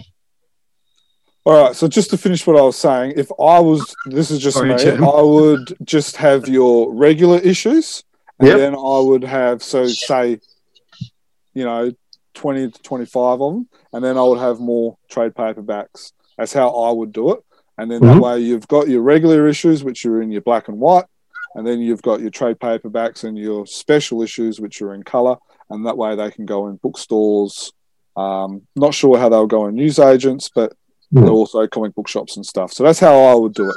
Now, one more question for all of yous. Are we back to 5 words or less? Yep, 5 words or less. That's really worked so far, hasn't it? Well, it did for a little bit.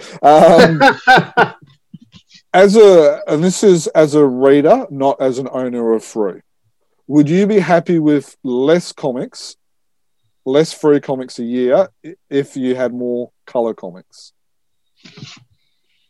Ankit, I know your answer, so I'll go with you first while the others think. Yeah, I would be very happy, because to be very honest, it doesn't really bother me. But if I'm putting myself in the shoes of an Australian reader and a very fervent Phantom fan, and I'm guessing who all the subscribers are in the 50-60 age group, I think they would want more comics or less comics and color. They would get furious. They'll probably cancel their subscriptions. So as an Australian, no. As an Indian, yes. Very good answer. Kevin? No, I don't think I'd be willing to make that trade-off. I like the fact that every 2 weeks there's a new Phantom comic there. I like the fact that in the space of a month or a month and a half, you'll see 3 separate issues available for you to choose from. I like that regularity. I like that frequency. I guess I am probably being a bit old-fashioned in that regard, but when I was back in Melbourne in the latter half of last year, being able to go to a news agency and pick up, a new Phantom comic every second week, it was just like, oh, I've missed this, because in America, no one knows who the hell the Phantom is, except for, diehard minority audience. But, that the ability to do that, I think, is such an important part of Australian Phantom readers' life that I think, there would be serious withdrawal symptoms if they cut back to a monthly schedule to be like, Definitely. Dan. That's my answer. That's the longest 5 words ever. Sorry. No, I'm not surprised you felt like that though, Kevin, because while you would have been in Melbourne, probably you're only allowed outside once every 2 weeks. That's right. It was pretty much. It was like a prisoner being able to walk the yard, once every 2 days. It was like. I would agree, though. I would say no. I think that the frequency is really important for reasons we mentioned a little while ago about the diversity of stories. Yes, Frew has got a history through the 80s and prior, I suppose, of massive regular reprints, and you're seeing the same stories and the same style of stories all the time. But in the last 5 years, we've seen such a diversity of stories, and we would never have seen those if we were only producing like a Marvel or a DC 6 issues a year. How horrendous would that be? Yeah. To go down to those levels for color, no, not worth it. The variety of stories, the frequency of stories, the sheer volume of stories, I really enjoy that, and so no. Our comics and news podcasts will be a lot shorter. Wouldn't they? I wouldn't get to talk to you as often, Jim. That could also be a benefit. All right, guys. Well, I really appreciate your time tonight. We're on about 2 hours. What was your answer to that one? I have to admit, I'm probably with yous. And this is why I would just do 25 or 26 or whatever the number is, regular issues, like 36-page ones, and then have your separate line, which is all your colour stuff. And then that way, you've got, say, 3 or 4 of these out a year, every quarter. Something like this would be amazing. And then that way, and one of them could purely just be, Ray Moore reprints or Wilson McCoy reprints, and they're done in colour, or Cy Barry ones, and then that's how I would do it in a perfect. You want to have your cake and eat it too, don't you? Of course, don't we all? Yeah. You probably need 2 editorial panels for this, like one panel which is working for those quarterly issues, and one panel just being that would raise costs also. Yeah, and I don't know. That's how I would do it, but I'm not in charge of Frew. We just help run the podcast, so we get to do all these pipe dreams. Not bound by anything like the reality. Yeah, or a mortgage or something like that. So I just want to say thanks, guys. I really enjoyed tonight. I learnt a lot, learning about comics from outside of the Phantom, but also from a Sweden and Indian point of view as well. So on behalf of myself, guys, I really enjoyed you guys joining us. So is there anything anyone wants to quickly say or anything like that, and then we'll do the outro? No, just wanted to say thank you again for having me on the podcast. It's a pleasure as always. Anke, it's lovely to have met you for the first time. Thank you for sharing your insights. Because one of the things I was really conscious of when I was working on my book was that I wasn't hearing as many voices from Indian readers as I would have liked, and that was just because the logistics of doing a survey. So having this first-hand, knowledge and insight from you, speaking on behalf of the entire Indian people, no pressure, is great. So thanks. It's been a pleasure, and great stuff. Let's hope Regal is listening and Fru is listening, and they get to take our suggestions on board.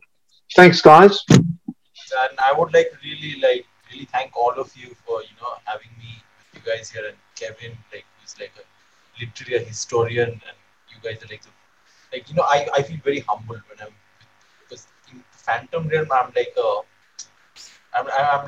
Guran. I would say. It's not my stature, but my stature is kind of like Guran compared to you guys, and I learn so much every time I see, especially because, to be very honest, you guys have a lot more richer publishing history of the Phantom in terms of just what is out there, and learning about the Swedish side and this. I learned so much almost every time, and it's a huge honor for me because I used to always, for years, Chronicle Chamber, I used to just watch it, the videos of the trades, and I never imagined I'd be here one day. And it's something for me. So thank you so much for having me. Thank you so much. No worries. Dan, did you learn anything tonight, mate? Yeah, plenty of stuff, and again, I just ABBA and Ace of Base. Who would have thought that they? No, and kid, I wanted to say thank you to you as well, and you're very generous with your words. We're just a couple of blokes who have too much time on our hands to talk about Phantom, so don't feel like it's that. But I think you've been very magnanimous in not mentioning the cricket one time this entire podcast. So thank you very much. Your team was magnificent over here and taught us a lesson, and I've learned from you tonight as well, mate, in terms of what you've been able to share and some of your insights. And Kevin, as always, I loved reading your book and have referred to it many times since for a variety of things. And I've been enjoying your work on Facebook lately, although I'm getting a bit worried about your influence on Tommy Hughes's legacy. Look, for those who are watching this, yes, I have been going slightly crazy on the Comic Swipes Facebook page, discovering how Fru in the 70s and 80s were basically lifting a lot of Swedish Phantom Men cover designs for the Australian edition there. And it's not to have a go at Tommy Hughes, because I actually would really like to know what Tommy Hughes actually did, because I don't think we've ever understood what his role was as art director at Fru. And I think he probably did a lot of everything. But I think when people say he's responsible for producing all those covers over all that time, I think if you look at the diversity of cover styles and whatever, it's just like, this can't be one guy. It was almost like he must have been in charge of putting the blue background behind whatever. Yeah, pretty much. He was probably like the production manager and art director. Yeah. But yeah, I just find it fascinating, going through these Swedish Phantom Men covers and the Fratelli Sparta covers and going, wait a minute, that was used on that Fru cover and that one. So yeah, for those of you who want to plunge down a rabbit hole, Comic Swipes on Facebook, look for me. I don't think we'll ever know with Tommy being dead now, and Smythe and Richardson and all of those guys from Fru. Those are probably stories that are lost to time, unfortunately.